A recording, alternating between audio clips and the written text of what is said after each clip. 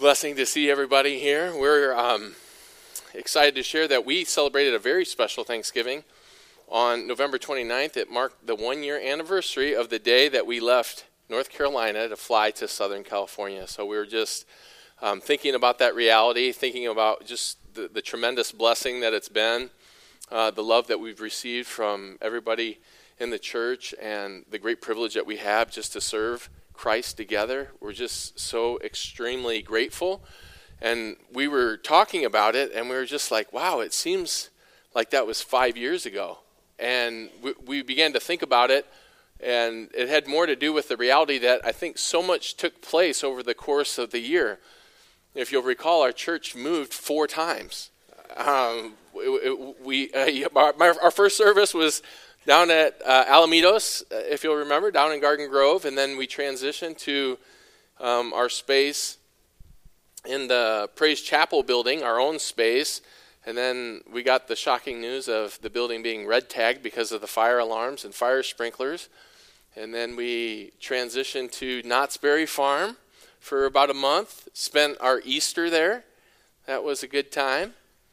So many encouraging things happened, though. It was just a blessing to me. I continue to be thankful for the servants in this church, how everybody just worked together as a team to overcome those challenges. And then our service times were changing, and then we had to move back to the Praise Chapel building, and we had an 8:30 a.m. service, for those who remember that experience, a little bit earlier than normal. And then we had the opportunity, the Lord graciously opened up this building, and we've moved here. So not only are we thankful for all that the Lord did last year, we're thankful for all that he's going to do this year. And for the record, we don't anticipate moving one time. Right, elders? I think we're staying put. Lord willing, we're going to stay in this building. And as was mentioned in the announcements, we've been in here now going on our 6th month.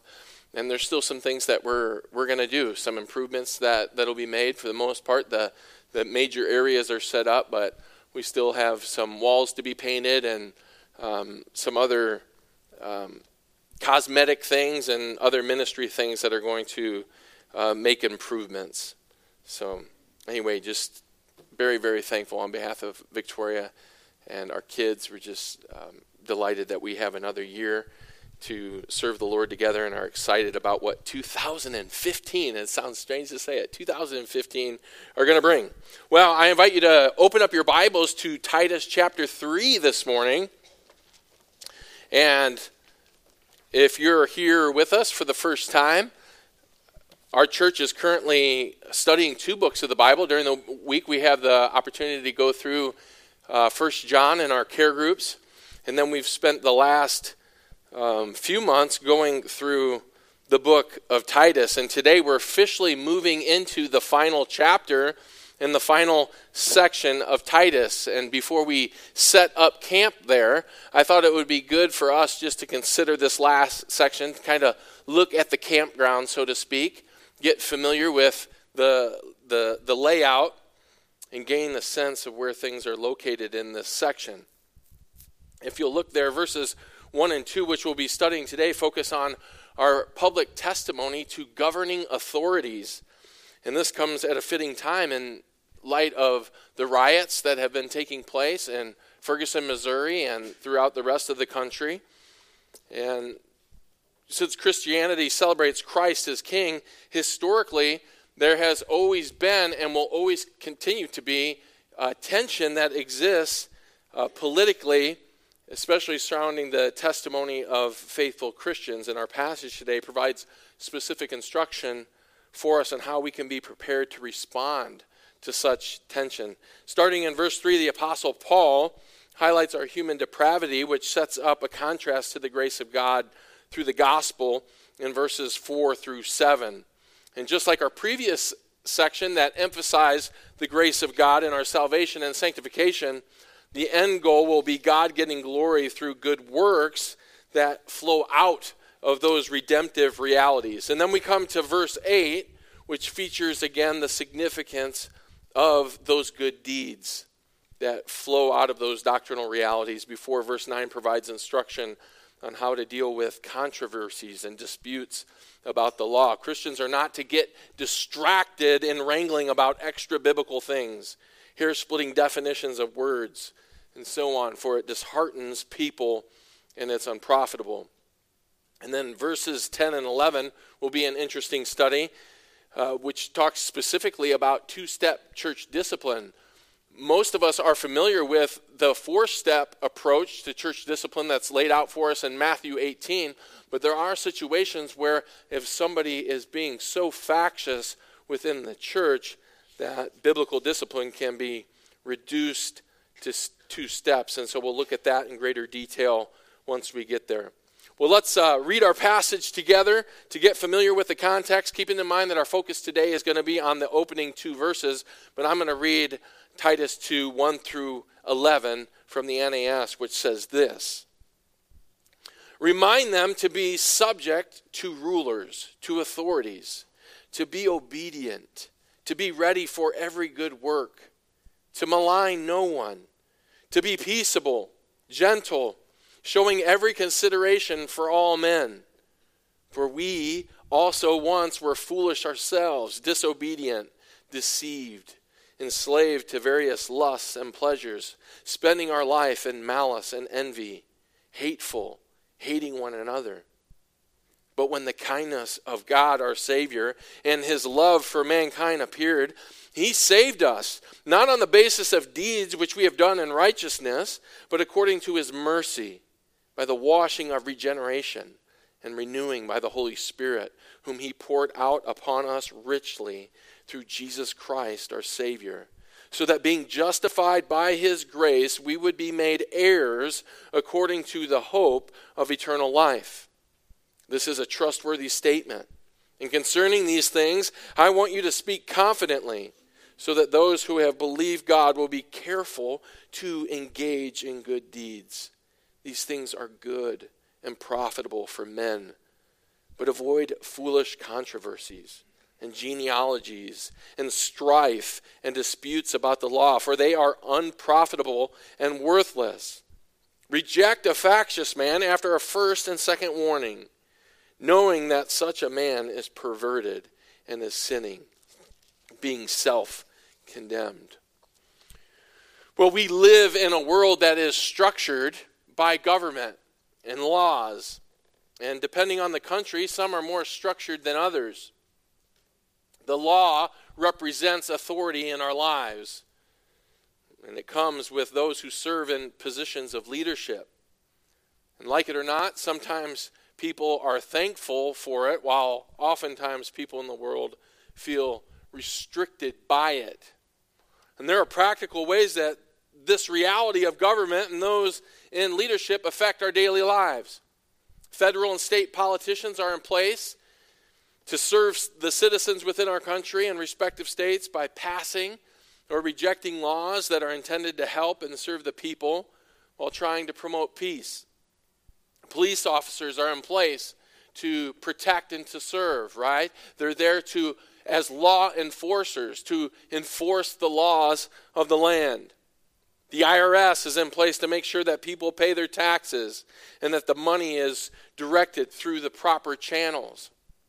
City officials are in place to make sure that people get buildings and business permits and that certain laws and codes are enforced all the way down to the local level. And the implications of these governing realities are huge when we consider how they impact all of our lives. And so it should come as no surprise that when we come to God's word, that there is a place that specifically instructs us on how we can respond, how we can glorify him in the process with our response to this reality that he's decreed, these governing authorities that he's put in place in our lives. And the title of today's message is Your 7 Reminders to be a Godly Citizen. And in Titus 3, verses 1 and 2, God gives you and I 7 reminders so that your testimony as a citizen can glorify him. And though the Apostle Paul is writing this letter directly to Titus, it's understood that it will be shared with everyone in the church. And in the same way that Paul opened up with a command to Titus at the beginning of chapter 2 when he said, keep speaking the things which are fitting for sound doctrine. And then there was an imperatival force that came with the ensuing instructions. The same thing is going to happen right here in chapter 3. It's going to open up with a command, and then the ensuing instructions that are given to the church come with a force. They come with a responsibility. Look at the beginning of verse 1 as it starts off right away with the command to Titus. It says this, remind them. And then Paul provides 7 reminders for believers that make up our sermon outline for us. First, to be subject to rulers and to authorities. Second, to be obedient. Third, to be ready for every good deed. Fourth, to malign no one. Fifth, to be peaceable. Sixth, to be gentle. Seventh, showing every consideration for all men. And this opening command in the Greek is literally saying continually remind them, or make it your habit to keep on reminding them. And then it's followed by the plural pronoun them. And this is pointing back specifically to them, the instructions of the people that just received additional instruction, the people in the church back in Titus 2, right? The testimony, those 4 age groups, which pretty much covered everybody in the church. That's the them that's being talked about. And one commentator wisely stated, quote, we never outgrow the ministry of reminder. And much of a pastor's energy will be spent on the ministry of reminding the flock, end quote. And the reminders come in many forms. And if we look back to even what we received last week in Titus 2:15, in that verse, sometimes it comes in the form of instruction. Sometimes it comes in the form of strong exhortation. Sometimes it comes in the form of warning or admonishments. The subject of Titus 2:15, these things, points us both forwards and backwards in this letter. And there is no natural break in Paul's flow of thought, as we learned last week. So in a sense, what we're receiving in this final chapter of Titus could serve as instruction, exhortations, and or admonitions, depending on the believer's responsiveness. And Paul opted to use the command, remind them, which indicates that these are things that have already been shared previously. And the verb used here is a compound word made up of under and remember. And so it conveys this sense to put them under remembrance or under the weight of this reminder. And the reminders that follow are like a machine gun shooting rapid fire. They come one after another. So brace yourselves for impact as our hearts are going to serve as the target. Reminder number 1, make it your testimony to be submissive. Look back at the beginning of verse 1. Remind them to be subject to rulers, to authorities. First reminder is to be subject or submissive, depending on your English translation. It's a command that should be very familiar to us because wives were called to submit to their husbands in Titus 2:5, and we talked about it there. And then employees are called to submit to their employees are called to submit to their employers, and we saw that in Titus 2:10. And we learned before that this is a military term. And it's used to describe the ranks of soldiers arranging themselves under the leadership of their commander. And here Paul makes it clear that submission is not the lot of a few, but that everyone lives under authority and must practice submission. And in the Greek, it demands continual action. And so it could be translated, make it your testimony. I know I've said make it your habit in the past. I'm not a real big fan of habit. Make it your testimony to submit yourself. And you'll notice that I added this for each of these points because the present tense of all these verbs in the Greek carries this idea of us doing these things continually. Now notice 2 words that come after our verb. These are the direct objects that God is calling you and I to submit to. We are to submit ourselves or subject ourselves to rulers, to authorities. And these words are frequently used by the Apostle Paul in other places. 8 out of 11 to be exact, focus on unseen spiritual beings at work. Like in Ephesians 3:10, it says, the rulers and authorities in the heavenly places. But there is another place where Paul uses these terms in a similar vein, and I want to invite you to turn there. Turn to Romans chapter 13. Romans chapter 13 employs these two terms together throughout the passage. And one commentator shares this about Romans 13, verses 1 through 7. He says they should be read as a fuller commentary of Paul's intent in Titus 3, 1 and 2. And so let's read it together and note the usage of both authorities and rulers. Starting in verse 1, it says this: every person is to be in subjection to the governing authorities. For there is no authority except from God, and those which exist are established by God. Therefore, whoever resists authority has opposed the ordinance of God. They who have opposed will receive condemnation upon themselves. For rulers are not a cause of fear for good behavior, but for evil. Do you want to have no fear of authority? Do what is good, and you will have praise from the same. For it is a minister of God to you for good. But if you do what is evil, be afraid, for it does not bear the sword for nothing. For it is a minister of God, an avenger who brings wrath on the one who practices evil. Therefore, it is necessary to be in subjection, not only because of wrath, but also for conscience sake. For because of this you also pay taxes. For rulers are servants of God, devoting themselves to this very thing. Render to all what is due them. Tax to whom tax is due, custom to whom custom, fear to whom fear, honor to whom honor. In this passage, Paul mentions 7 reasons why people, including believers, are under divine obligation to honor and submit to human government. And it starts in verse 1 first by the governing authorities which exist, and it states that they're established by God. And as if we need any more reason to obey after that, right? That would be enough. God established it. We were his servants. We bend the knee to him.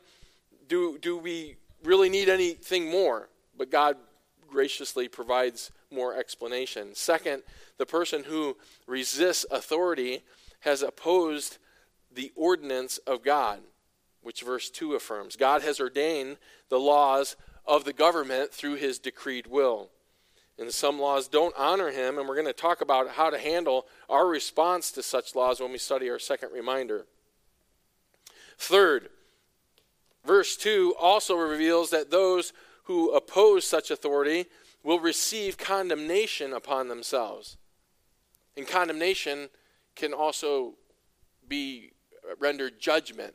Okay, so speaking to believers right here, it means that we're going to be judged for disobeying. It doesn't mean condemnation like sent to hell condemnation. We're not going to lose our salvation. That's not even possible. But it does mean the potential loss of eternal reward due to our disobedience. Fourth, government is designed to restrain evil. It serves as a deterrent. And according to verse 3, it is not a cause of fear for good behavior, but for evil. Punishment for breaking the law in the form of harsh fines and imprisonment deters many evil acts, and we get that. I was thinking about this the other day when I was driving around, and I saw some trash out in the street, and it caught my attention. And then I was thinking about the reality of how little trash that we really see, considering millions and millions of people live right here together in Los Angeles. And what's the reason for that? Right? It's against the law to litter. Right? It functions as a deterrent so that people, if that law didn't exist, trust me, right? We all know that things would look a lot differently.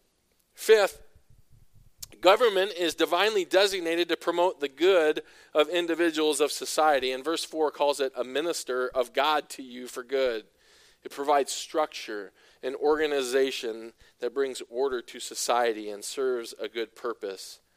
Number 6, it also is divinely empowered to punish wrongdoers. Verse 4 even references capital punishment when it mentions the sword as an avenger who brings wrath upon the one who practices evil.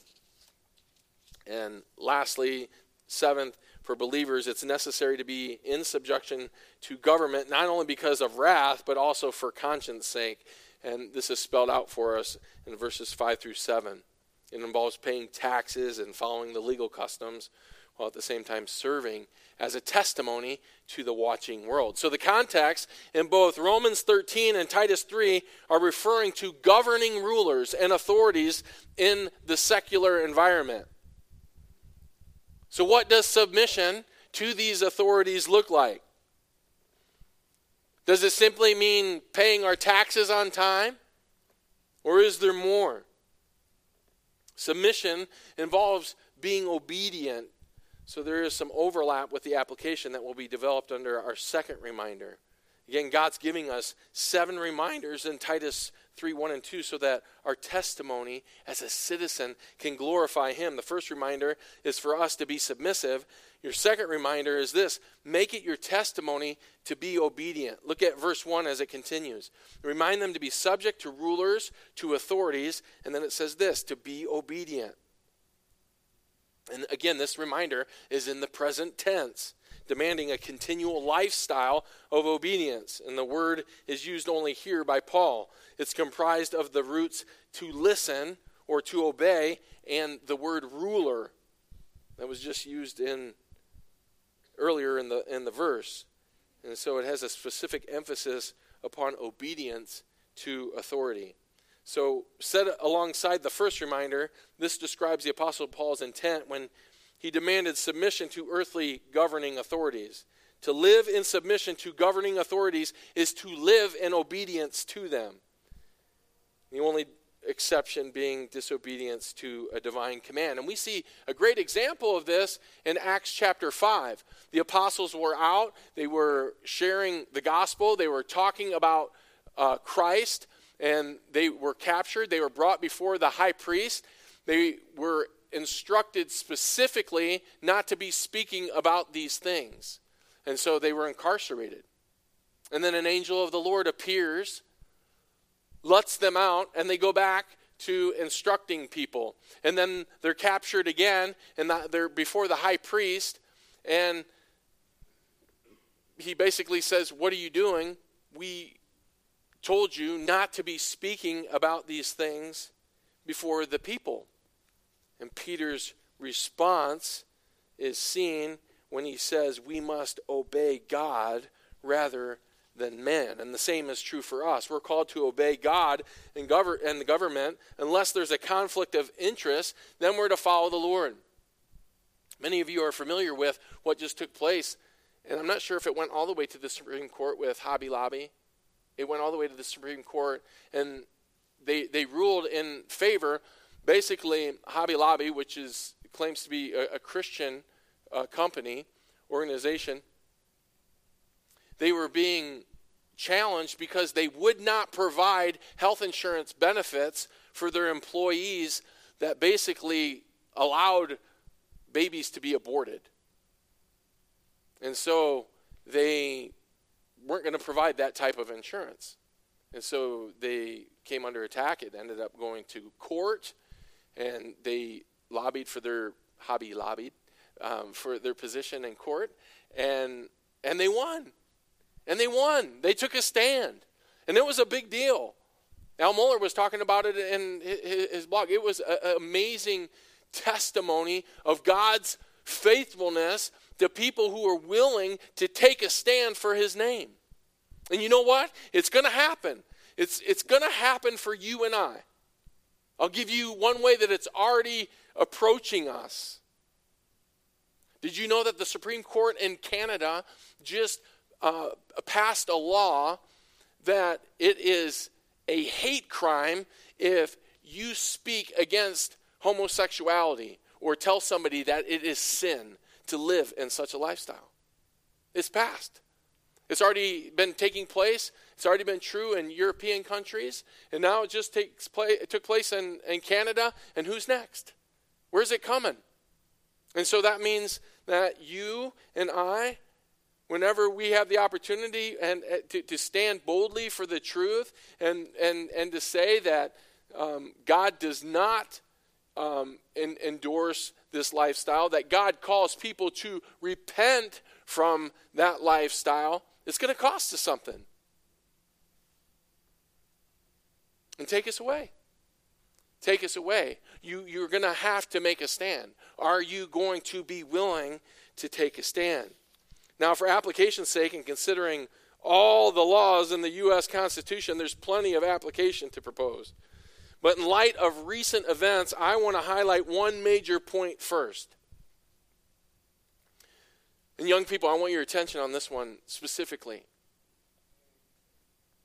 If a police officer pulls you over or gets behind you in their vehicle, you pull over. If a police officer asks you to do something that doesn't involve breaking the law, you obey their instruction. That's it. You obey them. God has called us to obey them. And quite honestly, I'm to the point now where if I got pulled over and he asked me to get out of the car, I'm getting out of the car. If he asked me to stand on one leg and hop, I'm going to stand on one leg and hop. If he asked me to repeat the alphabet backwards, I'm going to repeat it. Listen, they get tested enough. I know my dad was a police officer. You guys have heard me share it before. And it's a thankless profession. It really is. And they put their lives on the line.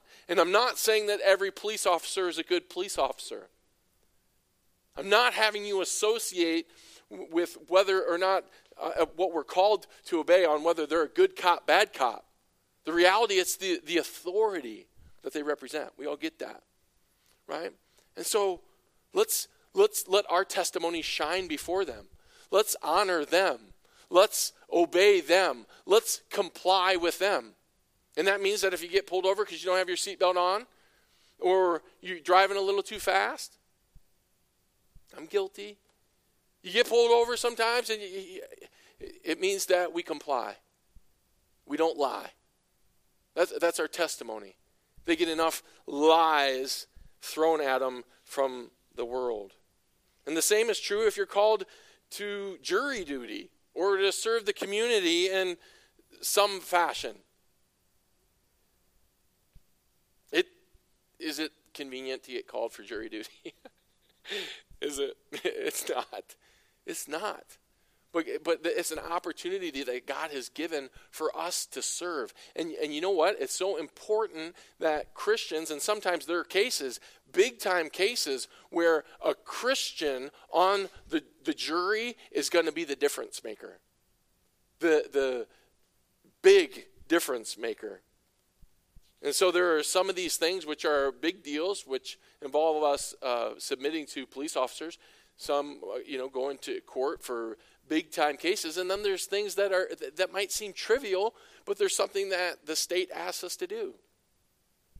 If the state of California wants us to conserve water, then let's make it our best effort as believers to conserve water. If it's electricity, then it's electricity. Let's not be wasteful. Let's be good stewards, good testimonies. They want us to use paper bags instead of plastic. I got no beef. I hate when the handles break. I think we're all there, right? It's like, I even notice you go to Trader Joe's now, and the first thing they do is they put 2 bags. I was like, man, you go through 2 bags for all of them. He's like, oh, dude, I don't want the handles to break on you, man. It's like, oh, thanks a lot. Good looking out. But these are simple ways that we can comply and be obedient. And God gives us 7 reminders so that your testimony as a citizen can glorify him. The first reminder is to make it your testimony to be submissive. The second reminder, make it your testimony to be obedient. Reminder number 3, make it your testimony to be prepared. Look at the end of verse 1. Remind them to be subject to rulers and authorities, to be obedient. And then it says this, to be ready for every good deed.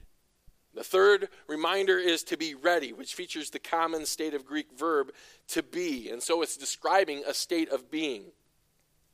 It demands continual action, pointing to a lifestyle readiness. The adjective ready points to the prepositional phrase for every good deed.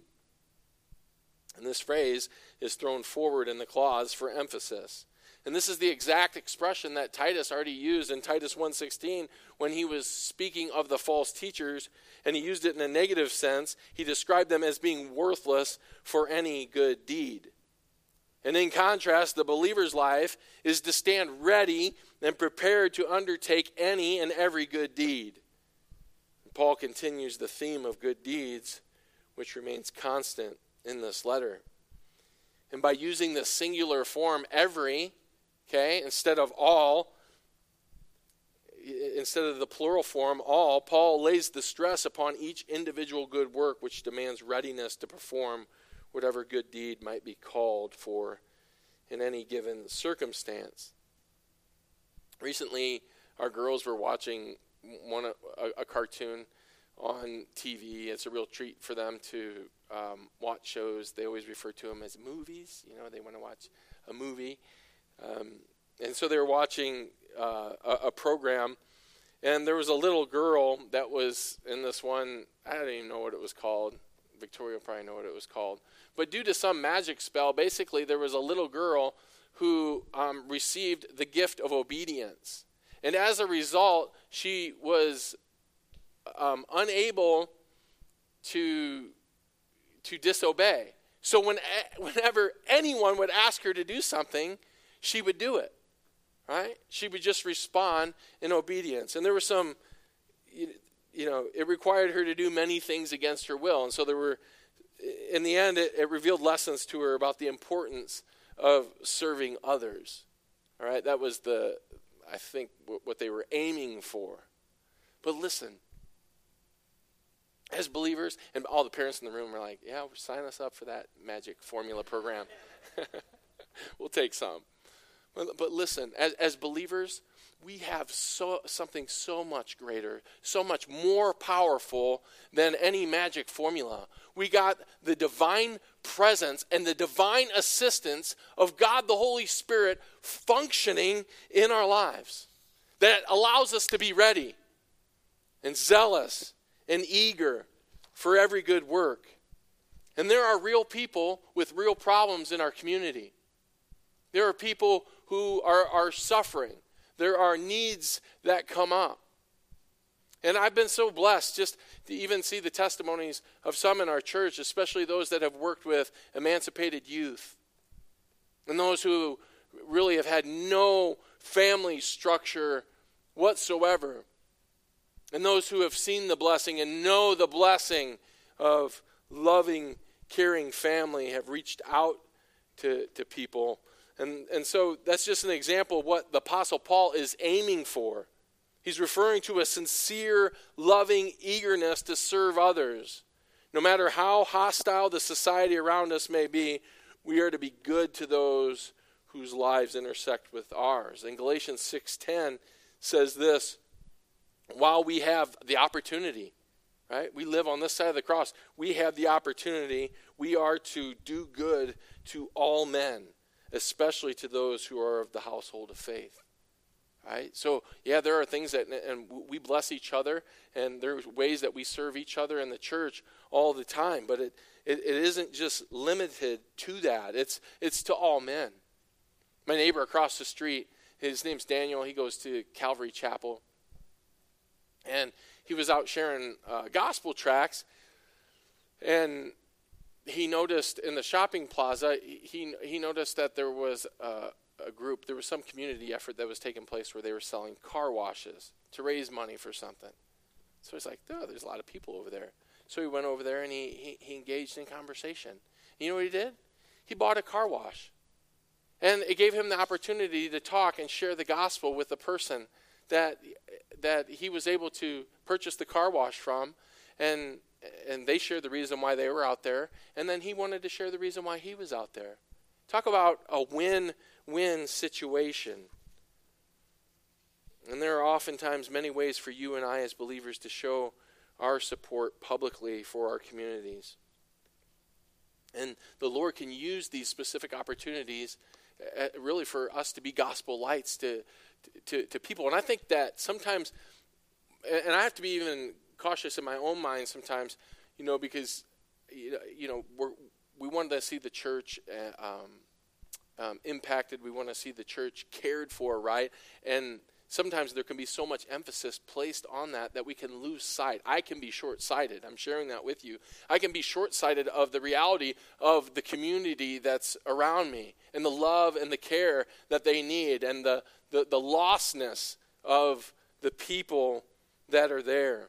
And so it can be a great opportunity for us to step up when there's a cancer walk for one of our neighbors who is terminally ill with cancer. Or maybe it's somebody that passed and they want to have a walk for them. Maybe it's a fundraiser for the public library, a car wash like we talked about just moments ago for a public school, a food drive for veterans, or for a local mission.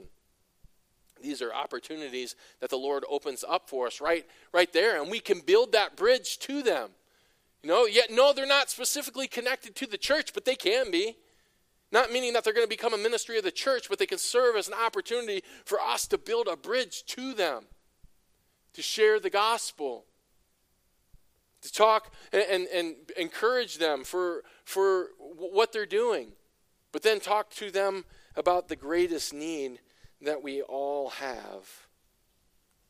By being supportive and being prepared for every good work, this allows us to put our testimonies on display for them to see.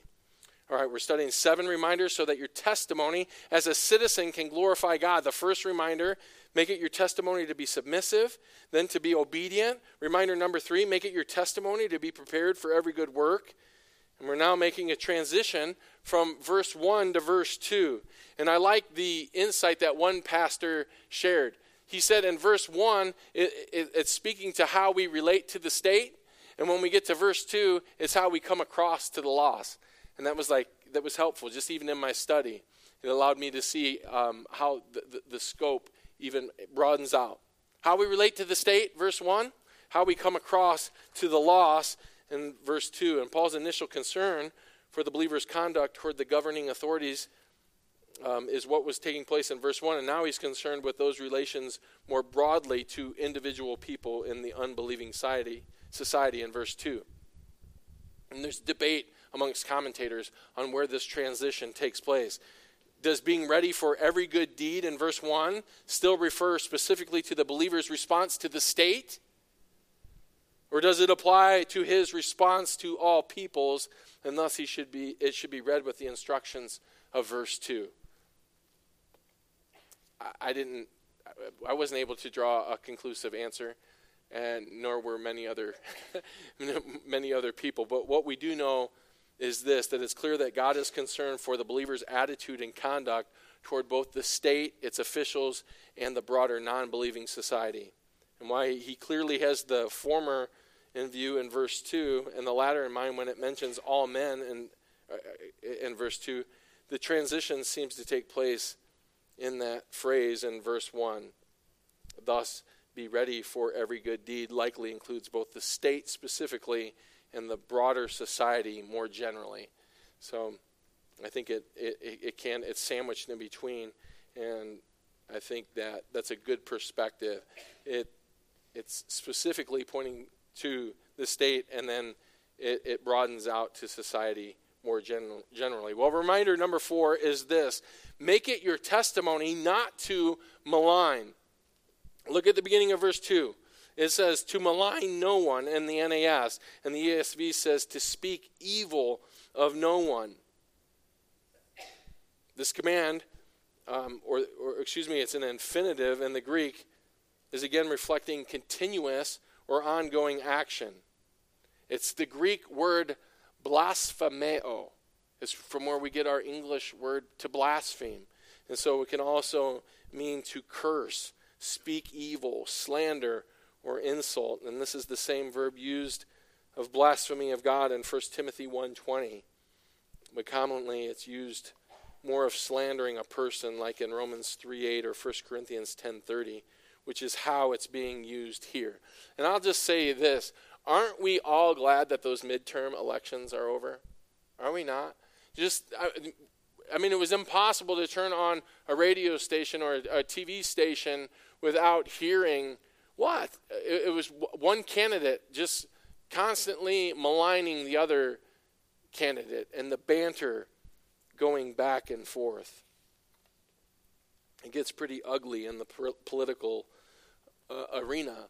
Yet what's ironic is that most voters respond to those who do less criticism and talk more positively about the changes that they're going to make. Why is that? Because even the world recognizes the ugliness of maligning someone. And one commentator said, "Slander not, lest God be slandered on your account." Good word. Slander not, lest God be slandered on your account. It's always important for us to keep in mind on who it is that we represent. And it's so easy for us to be critical of others. And this exhortation is very timely, coming at Christmas.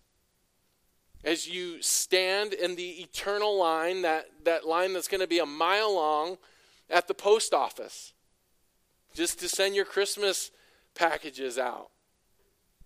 Or if you're standing in line somewhere else, maybe it's going to be at the airport, and you're going to be waiting in long holiday lines for the God-ordained government, secure TSA agents to make sure that everybody's secure and no explosives or weapons are coming on the flight.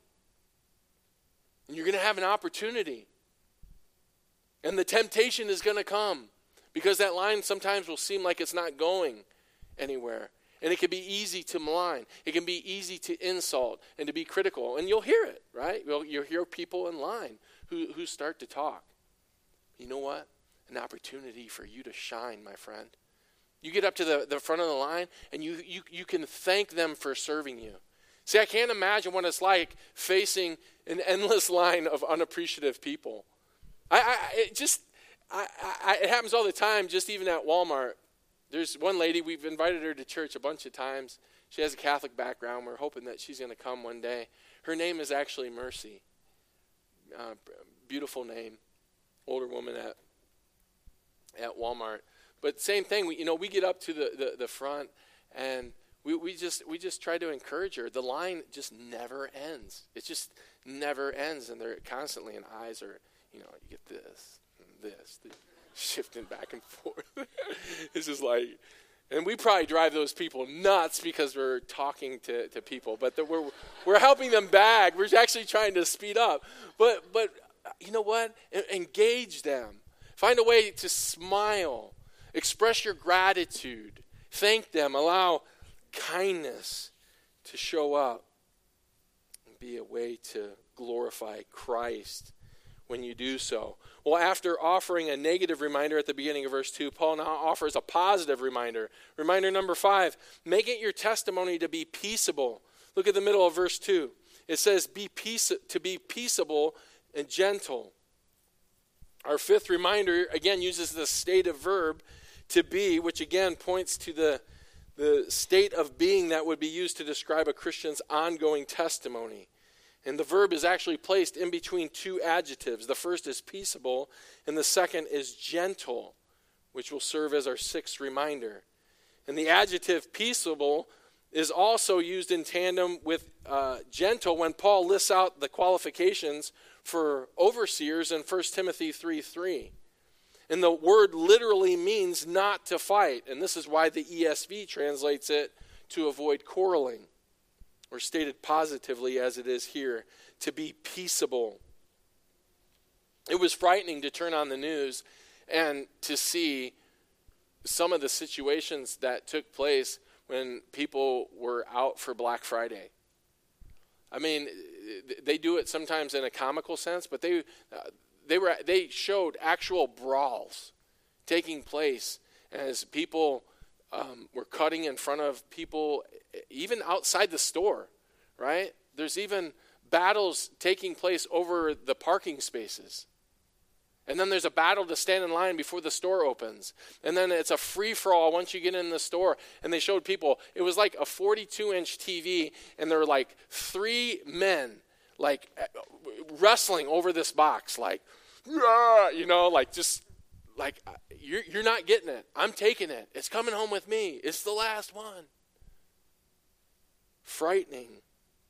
It was even more frightening to watch the news last week, right? And to see what took place in Ferguson as it turned into a war zone with protesters.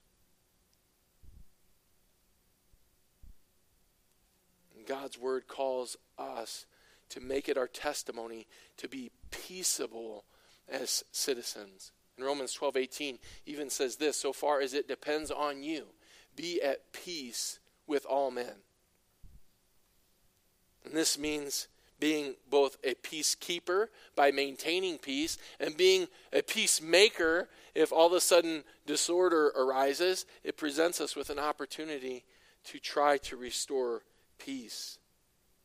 And so it may mean just even passing up on the Black Friday bargains. Think about it. There's no merchandise. There's no amount of money worth saving to compromise our testimony in Christ. Is there? There isn't. There just isn't. And being peaceable may mean deferring to a parking space or allowing someone to go ahead of you in line during the shopping frenzy during the holiday season. Being peaceable may mean using wisdom and providing extra measures of grace when around family members due to tension and strains in relationships over the holiday season. Right? As you think about your life, are there any relationships that are not peaceable? How might the Lord have you promote peace given your specific situation? It is so important to the Lord that in Matthew 5, in verse 23, when we're worshiping, right? We're coming to God to worship. He says to lay down your sacrifice.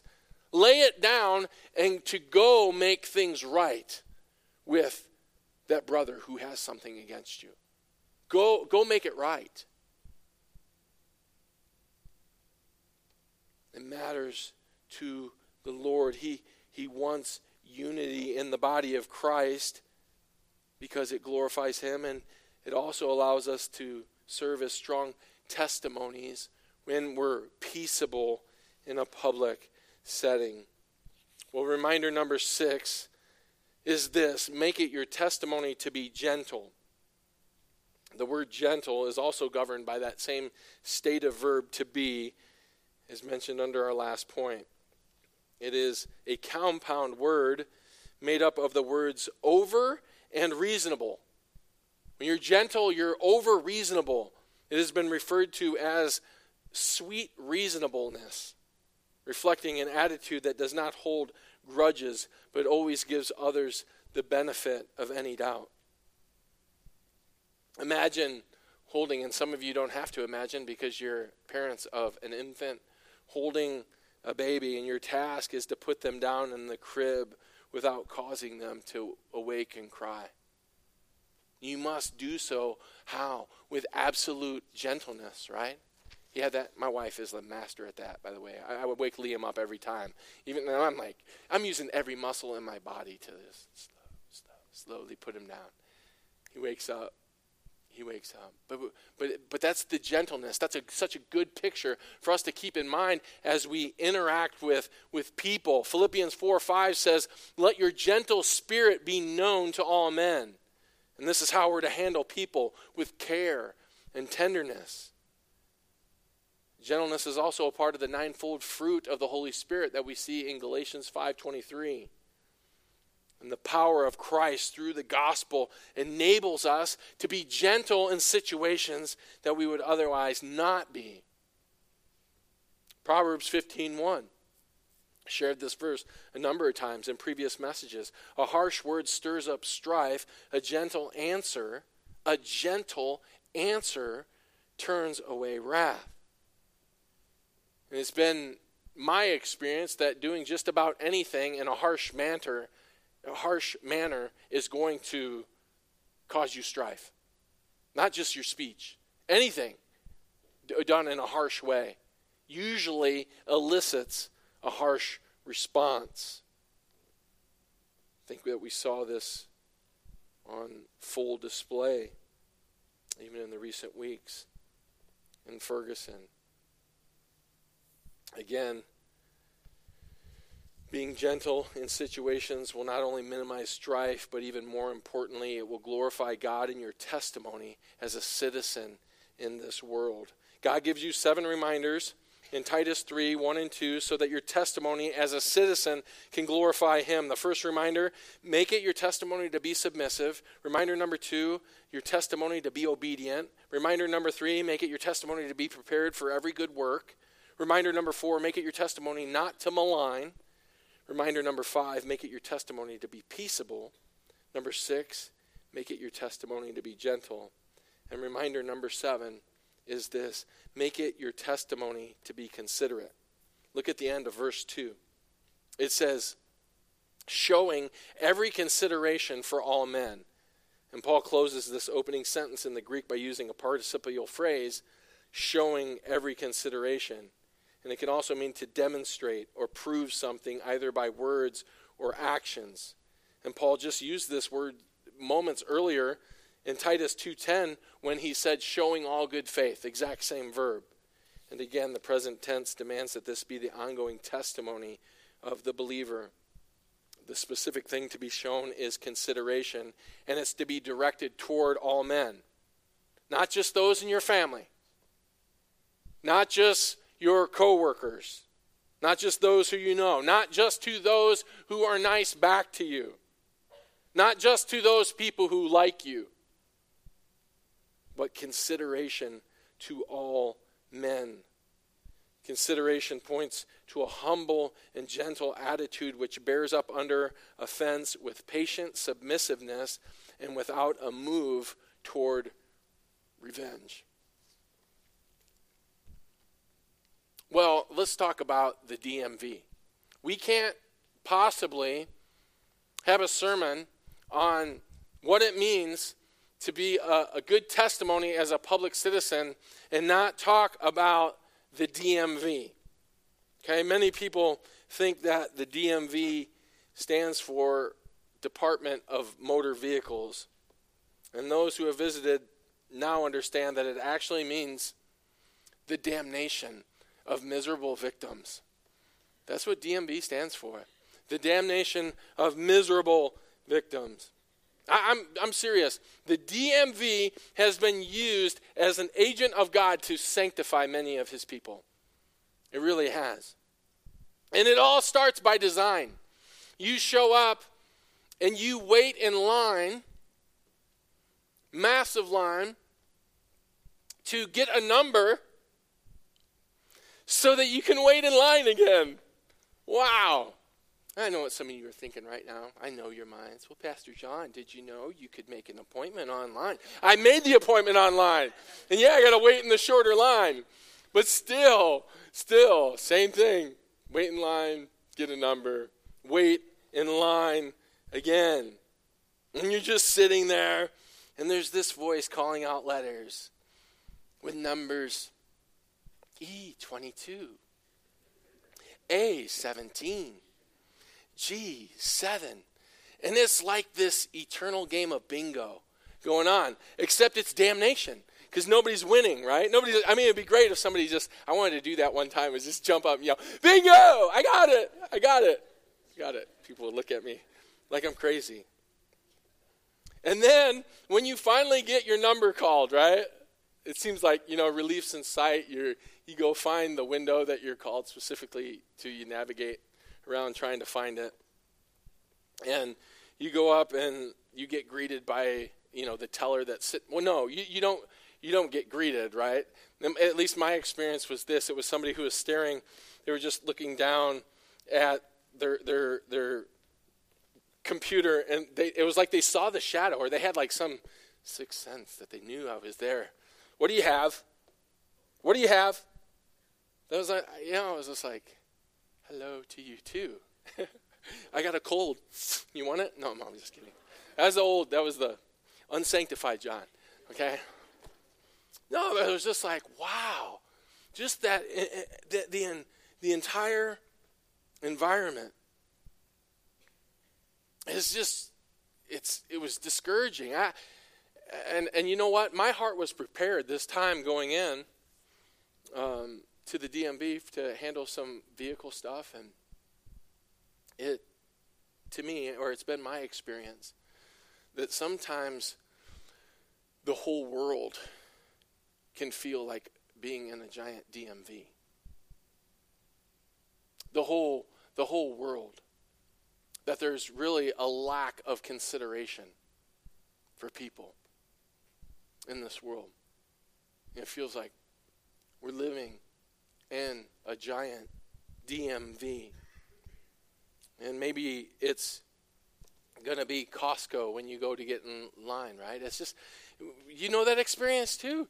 You wait in line to get in the store. You wait in line to get your things from the aisle because the line's backed up on the aisle. Then you wait in line at checkout. Then you finally get everything. And you're like, yes, free. And you got your receipt and you're going to the doorway. And then you run into that another huge line, right? Just like the DMV. I mean, it's just line after line. Well, I want to encourage you. God has ordained those opportunities for you to let your light shine. Rhymes. Shine while you're in line. Shine. Shine in line. Engage somebody. Smile with somebody. Talk to somebody. Share the gospel with somebody. You may have time to share your testimony, all your family history, and so much more beyond that. Engage. Engage. Well, just about everyone in America is aware of the tension that continues to take place in Ferguson, Missouri. And I'm not here to make any political insights or to provide any legal insights about the case, because I think we would all agree that there's probably a lot that we don't know about all that's taken place in the history of Ferguson. But I will share that when I found out about what was taking place as businesses were being burned and stores were being looted, police cars being flipped over, rocks being thrown at news anchors, threats and racial slurs being exchanged, my heart started to burn with different emotions. And many of them weren't spiritually healthy. They weren't. Perhaps you find yourself going through a similar experience. Think about, and you all have a mental picture of something that you saw, whether it was that police car on fire, being flipped and turnover, whatever image is in your mind, and what you saw. Think about it in contrast to what God's word provides. To be subject to rulers and authorities. To be obedient. To be ready for every good deed. To malign no one. To be peaceable. To be gentle. Showing every consideration for all men. The Lord used two things specifically to challenge my heart when I was struggling with the emotions that I was dealing with. One of the first things that he led me to do, and I rejoice, I even shared this with my wife, I just prayed. I prayed for the Wilson family. I prayed for the Brown family. I prayed for the police officers, and it just, the Lord used that in significant measure just to even calm my heart. And then he also used an article that I read online that was actually by a current NFL football player who plays for the New Orleans Saints, Benjamin Watson. And he wrote an article about the different emotions that he was experiencing as a result of all that was taking place. And he's a black man, and he had a unique perspective as he was sharing about how angry and frustrated and fearful and sad he was. But he ended his article in a very powerful way, and I want to read it for you so that you can hear exactly what he wrote. This is what he said when he made his final conclusion. After sharing that he was angry, that he was frustrated, he was fearful, that he was saddened, he ended on this note. He said, I'm encouraged. Because ultimately the problem is not a skin problem. It's a sin problem. Sin is the reason we rebel against authority. Sin is the reason we abuse our authority. Sin is the reason we are racist, prejudiced, and lie to cover for our own. Sin is the reason we riot, loot, and burn. But I'm encouraged because God has provided a solution for sin through his Son, Jesus. And with it come a transformed heart and mind. One that's capable of looking past the outward and seeing what's truly important in every human being. The cure for the Michael Brown, Trayvon Martin, Tamir Rice, and Eric Garner tragedies is not education or exposure. It's the gospel. So finally, I'm encouraged because the gospel gives mankind hope. And in the end, what we witnessed in Ferguson serves as a reminder for us that this world needs Christ and the gospel. That's what that's the takeaway. That's the blessing. That's the call to us. That reminder. And our passage reveals reminders that we can now fulfill because we have been saved for this very purpose. Through the gospel. Our hearts have been changed. In fact, our next verse sets up the contrast of our previous lives without Christ before Paul exalts the grace of God again, helping us to see how this is connected to the good works again that God has prepared for us. And this is what we have in store for us next week. We're going to talk about the grace of God again in contrast. So I hope that's an encouragement to you this morning.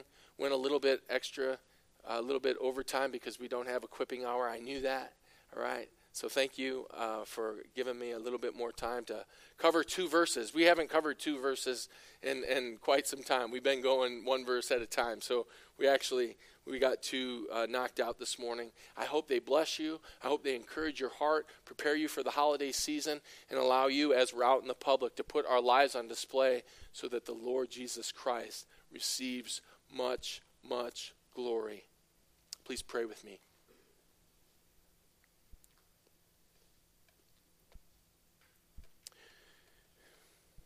Father, we are blessed by the lessons that you teach us. Thank you for your kindness. Thank you for the reality of redemption in our lives. That if not for your grace, we could easily be flipping cop cars over ourselves. We could be looting stores. We could be bringing shame. And our testimonies, even as a public citizen, could be distorted and crippled. But you have given us life. You have taken us out of our dead estate, our crippled lives. And you've given us the ability now to walk with you, to honor you, to magnify your name.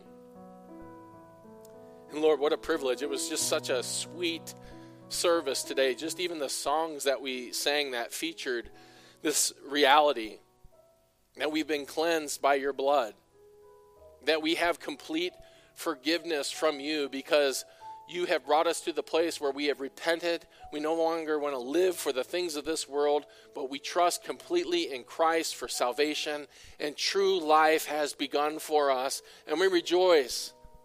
And I pray for those that are still wanting.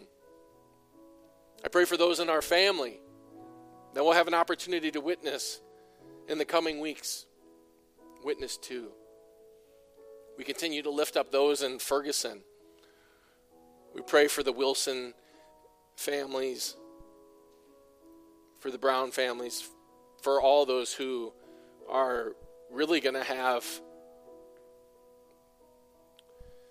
an environment for their holidays that will be unpleasant, that they would turn to you, that they would find their hope in you, that they would see the gospel as the bright, shining light that can allow them to have a new start, a new lease on life, an opportunity to be redeemed and to live for your name's sake. We thank you, Heavenly Father, that you have done that very thing for us, and that you would continue to allow us to sharpen each other, to encourage one another, to stimulate one another to love and good deeds here in our local body. We praise you again for this time. We look forward to next week where we can continue our study in your word. We ask that you'll bless the remainder of our morning with sweet fellowship in your name. We pray. Amen.